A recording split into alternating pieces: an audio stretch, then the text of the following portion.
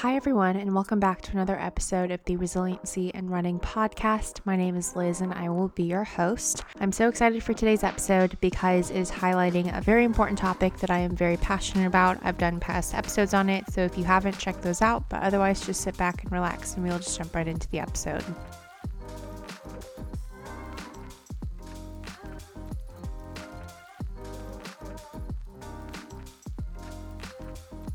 Hello, and welcome back to the podcast. I don't know how I'm going to sound on this podcast. It's my first time recording in Jack and I's new flat. We've noticed that the flat is a bit echoey, so apologies if this is a bit echoey, but I'm quite literally sitting on the floor with my laptop on the couch as well as my microphone or Jack's microphone and recording this. But I'm very excited. It's been a very hectic past week, but in all good ways, positive ways, because it's just been a lot of moving and a lot of furnishing, lots of IKEA trips and meatballs, and it's been so much fun, and I'm just really enjoying the process and taking it day by day. And I think that there's something so special about moving in with your partner for the first time and furnishing a place together and putting it together. And there's definitely lots of lows and lots of frustrations and just lots of tired days and just evenings after moving and hauling things all day. And so I think it's definitely been a learning experience, but it's been so cool to furnish a place. It's my first time furnishing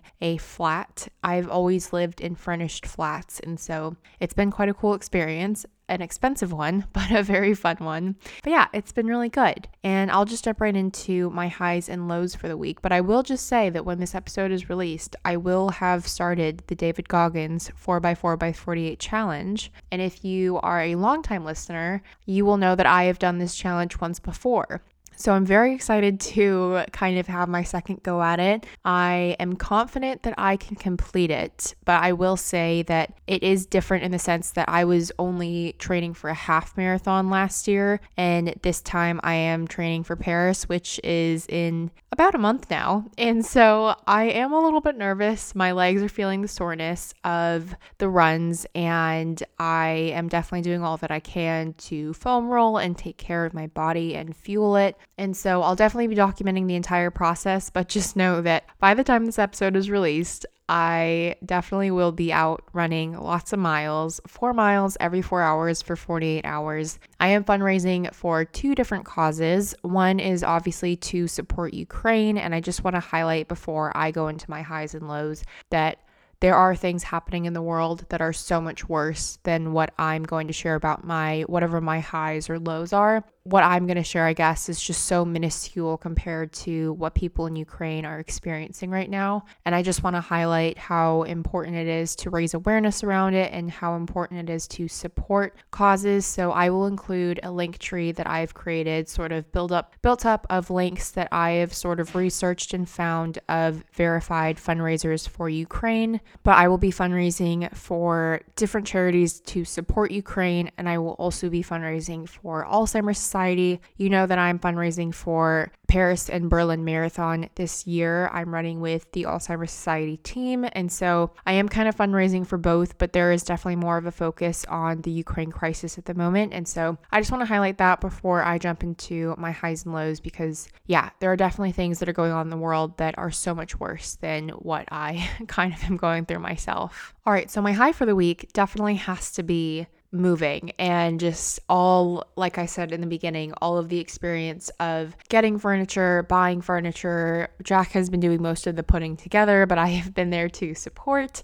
and just really putting and building a home together. Even though it's just a flat, it is such a lovely home. It's very modern, and Jack and I love it. It's very techy too, which we love, and it's just been very fun to kind of go and I don't know, actually shop at IKEA. I feel like usually I'm just kind of looking for very small kitchen items or small things for my room. And I think the biggest purchase I've ever made before this move was a bookshelf. But I think going and one day we went and bought a bed, and that was all that we could fit in Jack's car just because there were so many different pieces. And then the next day we went and got a wardrobe and a desk and 2 bedside tables. And it's just, there's so many parts that kind of have to be put together. And so there's so many boxes, but we've definitely taken them all to a recycling point. But I think it's just been something that's been a very long time coming, something that Jack and I have talked about wanting to do for a long time. And we've always talked about, when we move in together, we can do this. And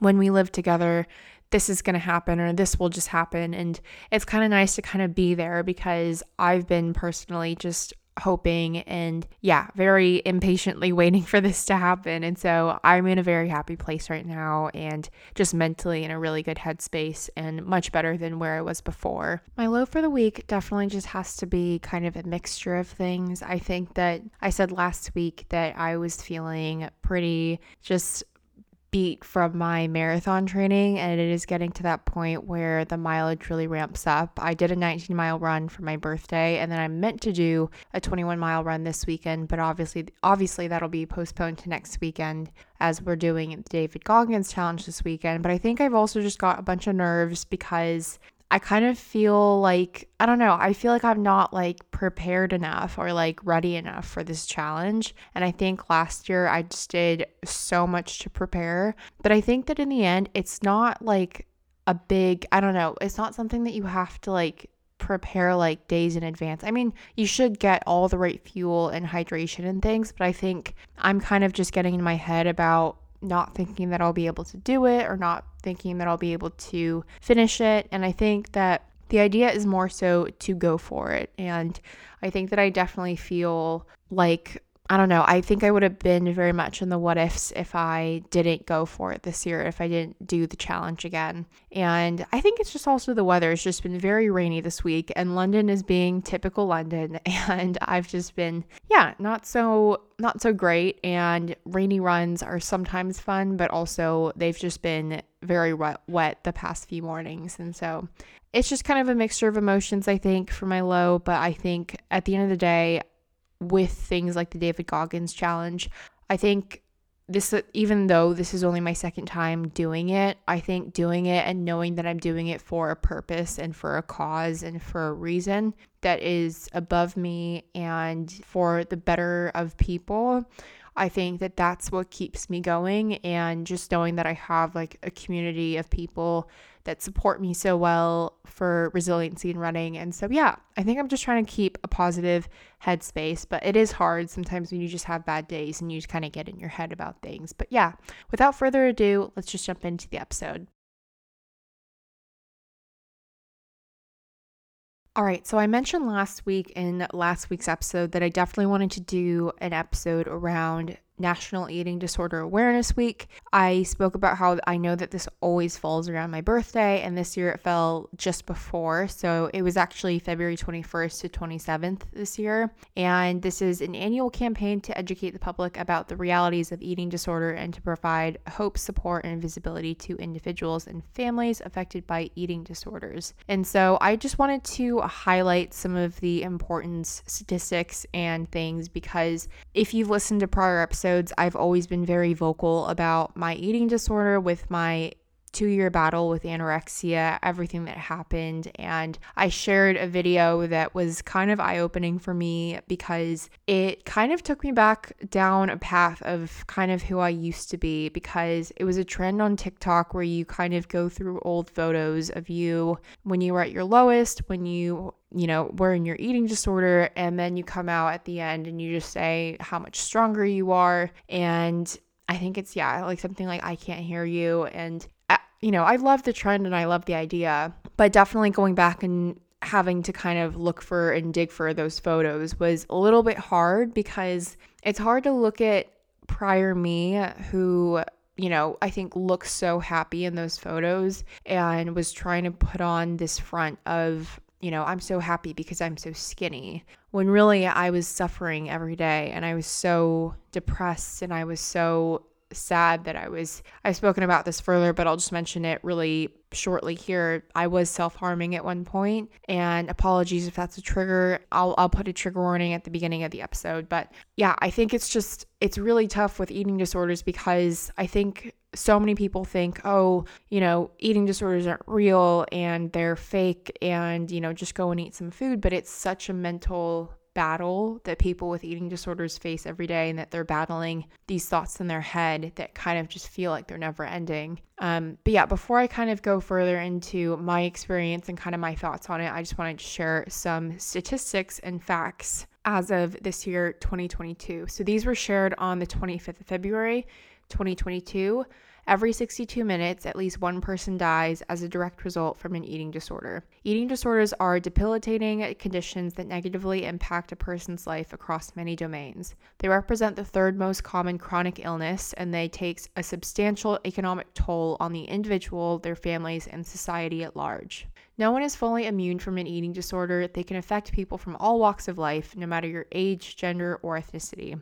Eating disorders have become even more prevalent during the COVID-19 pandemic, partly because of the social distancing policies, mandated stay-at-home orders, and the disruption to healthcare services. In 2020, there was a 66% increase in eating disorder hospital admissions. Awareness of eating disorders and its devastating impact is fundamental if we are to encourage help seeking, reduce any stigma, and show care and compassion towards those affected. All of this is so urgently needed given that 75% of people with an eating disorder don't seek professional help. From 2018 to 2019, the U.S. estimated 4.39 million cases of women with eating disorders and 1.09 million cases of men. The overall lifetime prevalence of eating disorders was estimated to be 8.6% among females and 4.07% among males. 7.8 million Americans alive in 2018 to 2019 will develop an eating disorder in the future.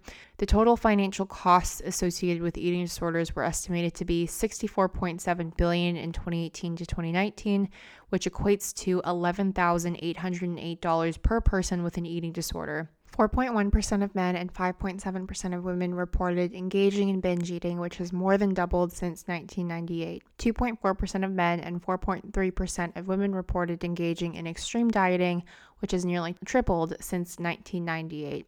About 1 in 5 people with an eating disorder attempt suicide. 1 in 2 people with an eating disorder feel like they don't deserve help. 50% of people with an eating disorder believe that they're less of a person. And the prevalence of a probable eating disorder for different racial groups was reported as follows: 28% Asian American, 27% Hispanic, 18% African American, 33% Middle Eastern, 23% American Indian, and 33% Pacific Islander. This resource goes on to share about 74 unthinkable facts around eating disorders, and I will include the link to the resource in the show notes. But I just wanted to highlight some statistics around eating disorders because it is such an unfortunate but common thing that occurs within men and women. And I know of so many men and women that have gone through eating disorders that have never sought medical help, that have always kind of kept it to themselves, or it's taken them years to kind of unravel what they went through in the past with their eating. And I think it takes time to really mend your relationship with food after recovering from an eating disorder. And I think that now there are so many different types of eating disorders, and some that aren't even really categorized as an eating disorder because it is more so associated with a negative relationship with eating or a disordered relationship with food. There are so many different labels now for eating disorders and disordered relationships with food that I really just wanted to, again, kind of share my story and what sort of happened to me in my eating disorder and what recovery looked like, because I think that with diet culture and what we see on social media, it's very easy for especially young women to fall into disordered thoughts and disordered eating habits and, create body dysmorphic sort of ideas and thoughts in their minds. And I think it's such an unfortunate thing, but I think that there's so many far worse outcomes that could happen from trying to change your diet, restrict your food, and count calories and, track your weight and try and lose as much weight as possible. I think that with my experience, and I know that my experience wasn't the worst, and I've had guests on the podcast that have shared their experiences and some that were worse than kind of what I experienced. So for example, I had someone on the podcast where I shared that during my eating disorder, I lost my period for 2 years. And I think she had said that she lost it for something like 11 years. And that's something that's such a sign that your body is functioning normally, especially for women And having regular menstrual cycles is such an indicator of having a healthy body. And losing my period for 2 years was a terrible thing because my body just wasn't functioning normally. And there were so many other things like a low blood pressure. I think my heart rate was beating at something like 35 beats a minute, and it was very slow. I had lots of dizzy spells even when I was at home, when I was at school. I remember once I quite literally passed out after I took a test, and just not having enough energy and not having enough strength to kind of go throughout your day because you're not fueling yourself. And I think that there's so many implications and long-term things that can happen to you when you sort of decide to restrict your food and decide to focus on calories. And I think that it's really easy to fall into that mindset when you feel a lack of control in other areas of your life. This was the case for me when I was going through my eating disorder in the very early stages, because I was broken up with, I was moving states, I didn't really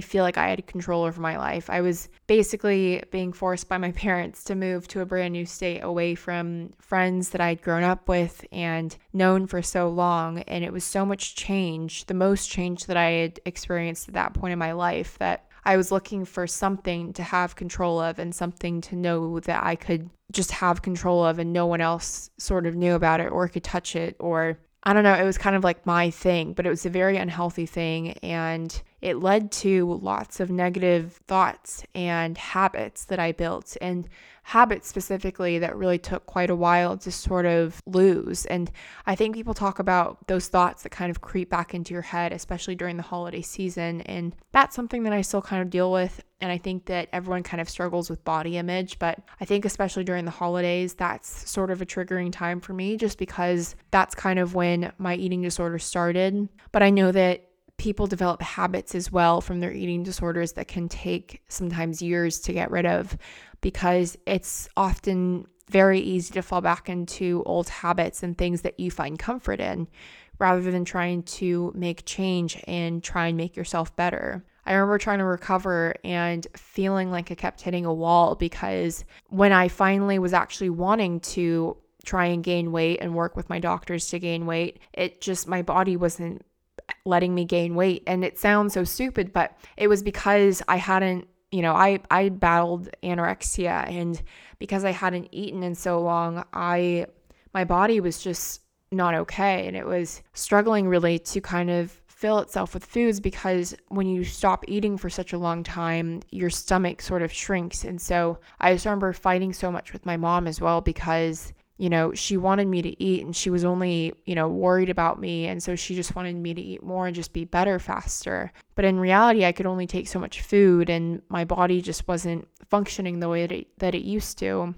And I think that the road to recovery always looked quite dark, and it took a while for there to seem like there was a light at the end of the tunnel. But I think the moment that I knew that all of the fighting that I had done, all of the work that I had done to try and recover, when I saw the light at the end of the tunnel, that's when I really felt like, I don't know, like I finally had it together again. Because when I was trying to recover, I felt like I just kept running up a hill and falling back down. And part of my recovery looked like being taken out of sports. And when I was that age, I was such an active kid. And prior to my eating disorder, I played so many different sports, and I loved running around. And I was never really a runner when I was younger. I just played sports. And running actually was something that I kind of fell into when I first kind of came out of recovery. Okay, quick side note, I have moved in a position of the flat closer to the road, so if you start hearing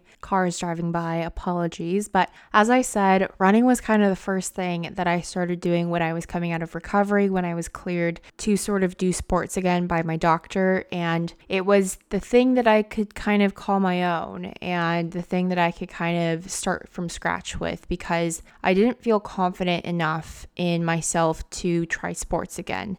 I did, however, go for a couple of high school tryouts at my new high school, and I just remember I couldn't be more embarrassed. And it was such a frustrating thing, because when I tried out for the soccer team, I just kept envisioning myself getting to the ball faster and envisioning my sort of body just being in a in a space, and I could see myself doing the play in my head, but my body just couldn't physically get me there. And I just remember it was so frustrating that I just gave up on it. And then I went for the volleyball team, but it was so bad, and I wasn't coordinated, and I just felt so out of shape. And so, I don't know, I didn't feel like I belonged, and I felt like I lost my athleticism, and I felt like running in that sense was kind of just nice, because I think a team sport was something that I couldn't do at that point, and I couldn't kind of go back and join a team in my recovery because I was very much still kind of trying to work on myself and work on building back up my athleticism and mobility and coordination. And I will never forget this run that I did that was like one of my first runs out of recovery, and having just been cleared to do sports again. And I went for a run with my dad, and it genuinely felt like someone had taken my legs off and put new ones on, because I could not have felt less coordinated. Like, it just felt so weird, and I hadn't run in so long, and I was so frustrated with myself. But my dad was there with me, kind of taking it one step at a time, and slowly but surely over time, running became this thing that was my escape, and that I was able to kind of go to the park and kind of escape high school, escape this new school, and go and have these runs on my own. And I used to just use the Nike app, and I wasn't very vocal about my running. I didn't really share it anywhere on social media, because at the time I was still sort of embarrassed about my pace, because I was still sort of building myself back up, and I genuinely just wanted it to be something that I called my own. And for lots of people, that's what running is. And it's not something that you kind of show off on Strava and that you want to tell your friends. I think that everyone has a very different relationship with running. And for me at the time, it was just something that was like my escape. And it was purely just to kind of get myself away from things, from family, from friends, from school. And it was perfect for just that. And I think slowly over time, that relationship has definitely taken time to become a healthy relationship, because in the height of my eating disorder, I was using running as a way to sort of almost punish myself. In my old house, in my old family house that we used to live in, that I grew up in, we had a treadmill in the garage, and I just remember making myself go and run on that thing multiple times a day, and it felt like just making myself slave away at the treadmill. And I always resented it, and it made me resent running so much. And it just took me a while. And I think that taking myself out of sports and having that from my doctor kind of gave me the break that I needed,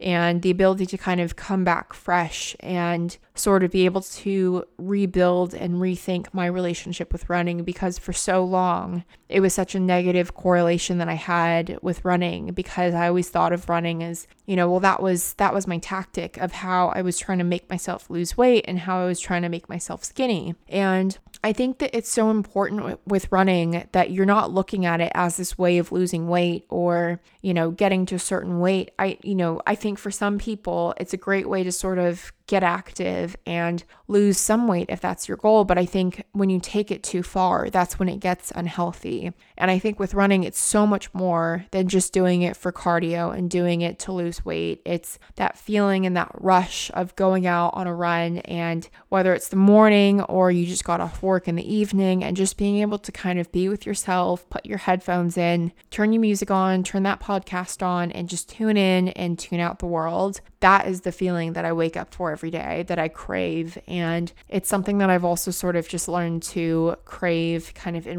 replacement to things like alcohol and things that I sort of used to have in my life that weren't really great things and were very toxic to me. And I think that running is just something that is it's different for everyone. And I think that it's so important to make sure that you have that healthy relationship with running, and that you build that healthy relationship with running. And if you're someone who's gone through an eating disorder similar to me, and you struggle to kind of get back into running, but you want to, I think that there are definitely things that you can do to get back into it. You can go at it sort of slowly, and you can, do it without any sort of a tracking app, because I know that tracking for some people can be triggering, because for people like me, I used to use things like MyFitnessPal to track all my calories. And so for some people, it's about removing things like tracking and the watch and everything that kind of tracks you and your pace and your time and how many calories you burn. Removing that and, maybe just kind of taking out the headphones as well and just listening to things around you, being aware of things around you, whether it's in nature or you're in the city. And I think it's just important that when you're in recovery from an eating disorder, that you're really kind of learning how to sort of refuel yourself. Because I think that especially if you're involved in things like sports or the gym or running, it's so important to learn how to properly feed yourself and fuel yourself. And because nutrition is so important and very vital in running, in, going to the gym. And so I think for me, it was really helpful in my recovery to kind of learn kind of almost like not so much the science, but really what food is past the calories, because I only used to look at food as purely calories. And now I know so much about food as, fats and carbs and proteins. And I think it's so important to kind of utilize that in your recovery because it's so helpful in kind of rebuilding that relationship with food. And I kind of just feel like I'm, kind of talking on and on and on and going off on a tangent, but I really just wanted to do this episode because I do this episode once a year during National Eating Disorders Awareness Week, because it's something that was so hard that I went through.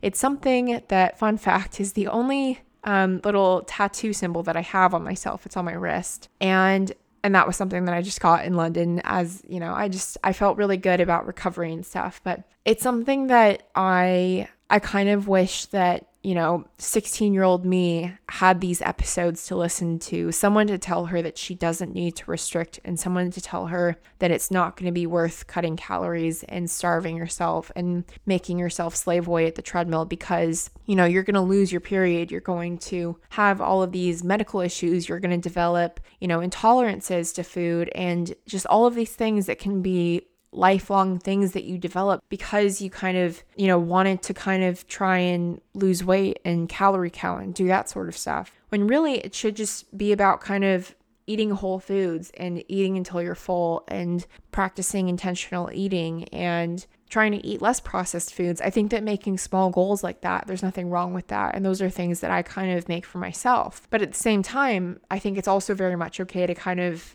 have days where you just want to order in food. And, I think it's all about balance. But I think when you push your body too far, that's kind of when you're going to, really struggle to kind of pick yourself back up. So I really just wanted to make this episode because I want people listening to know that if you're going through eating disorders, disordered thoughts around food, that you are so much more than the number on the scale, the calories in the food.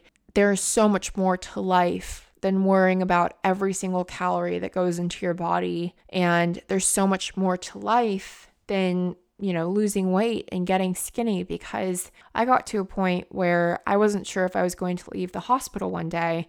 And by some stroke of luck, one blood test let me leave. And I think that was the moment that I really just wanted to get better, because I knew that I didn't want to, just be a statistics. And I just I knew that I was better. And so I just want you to know that, there is so much more to life than, counting calories and tracking your food and trying to lose weight. I think that, there's just so much more. All right, so I'm going to kind of finish the episode there. I'm sorry that this was kind of a rambly episode, but I think that there's just so much to be said around this topic personally for me, and I just want to just kind of share my insights year to year, and these are kind of my thoughts this year. So I hope that this episode sort of found you well and that you found it insightful and helpful. And yeah, I really appreciate you listening, and every single person that listens it just means so much to me. So yeah, thank you. All right, everyone, that's going to wrap up another episode of the Resiliency in Running podcast. I really do hope that you enjoyed it. As I mentioned in the beginning, I will have lots of links in the show notes for fundraisers that I will be running for this weekend during the David Goggins 4x4x48 challenge. So please do check those out. And yeah, I appreciate you listening as always, and I will see you in the next episode. Bye.